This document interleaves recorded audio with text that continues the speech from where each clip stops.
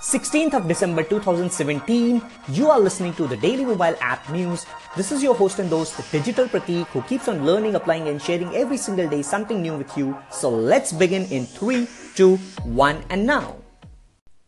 The Japanese sportswear giant, whose global sales have been flat this year, introduced a mobile app to provide consumers with on-demand workouts. The ASICS Studio app, which features top-rated professional trainers who guide the mobile user throughout workout routines, offers a free 7-day trial and then costs $9.99 a month, the company said.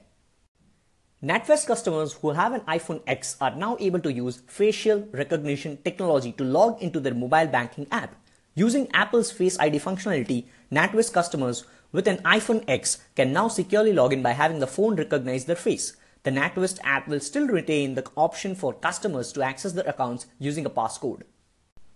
ShelterZoom has announced that its blockchain-based online offer and acceptance platform for the real estate industry has gone live in the US.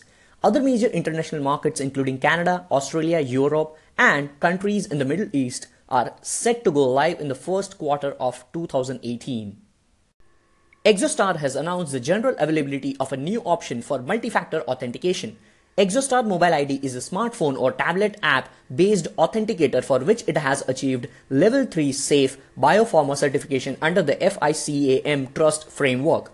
The solution turns an individual's mobile device into a secure hardware-based second factor for access control to applications and data through ExoStar's identity management platform.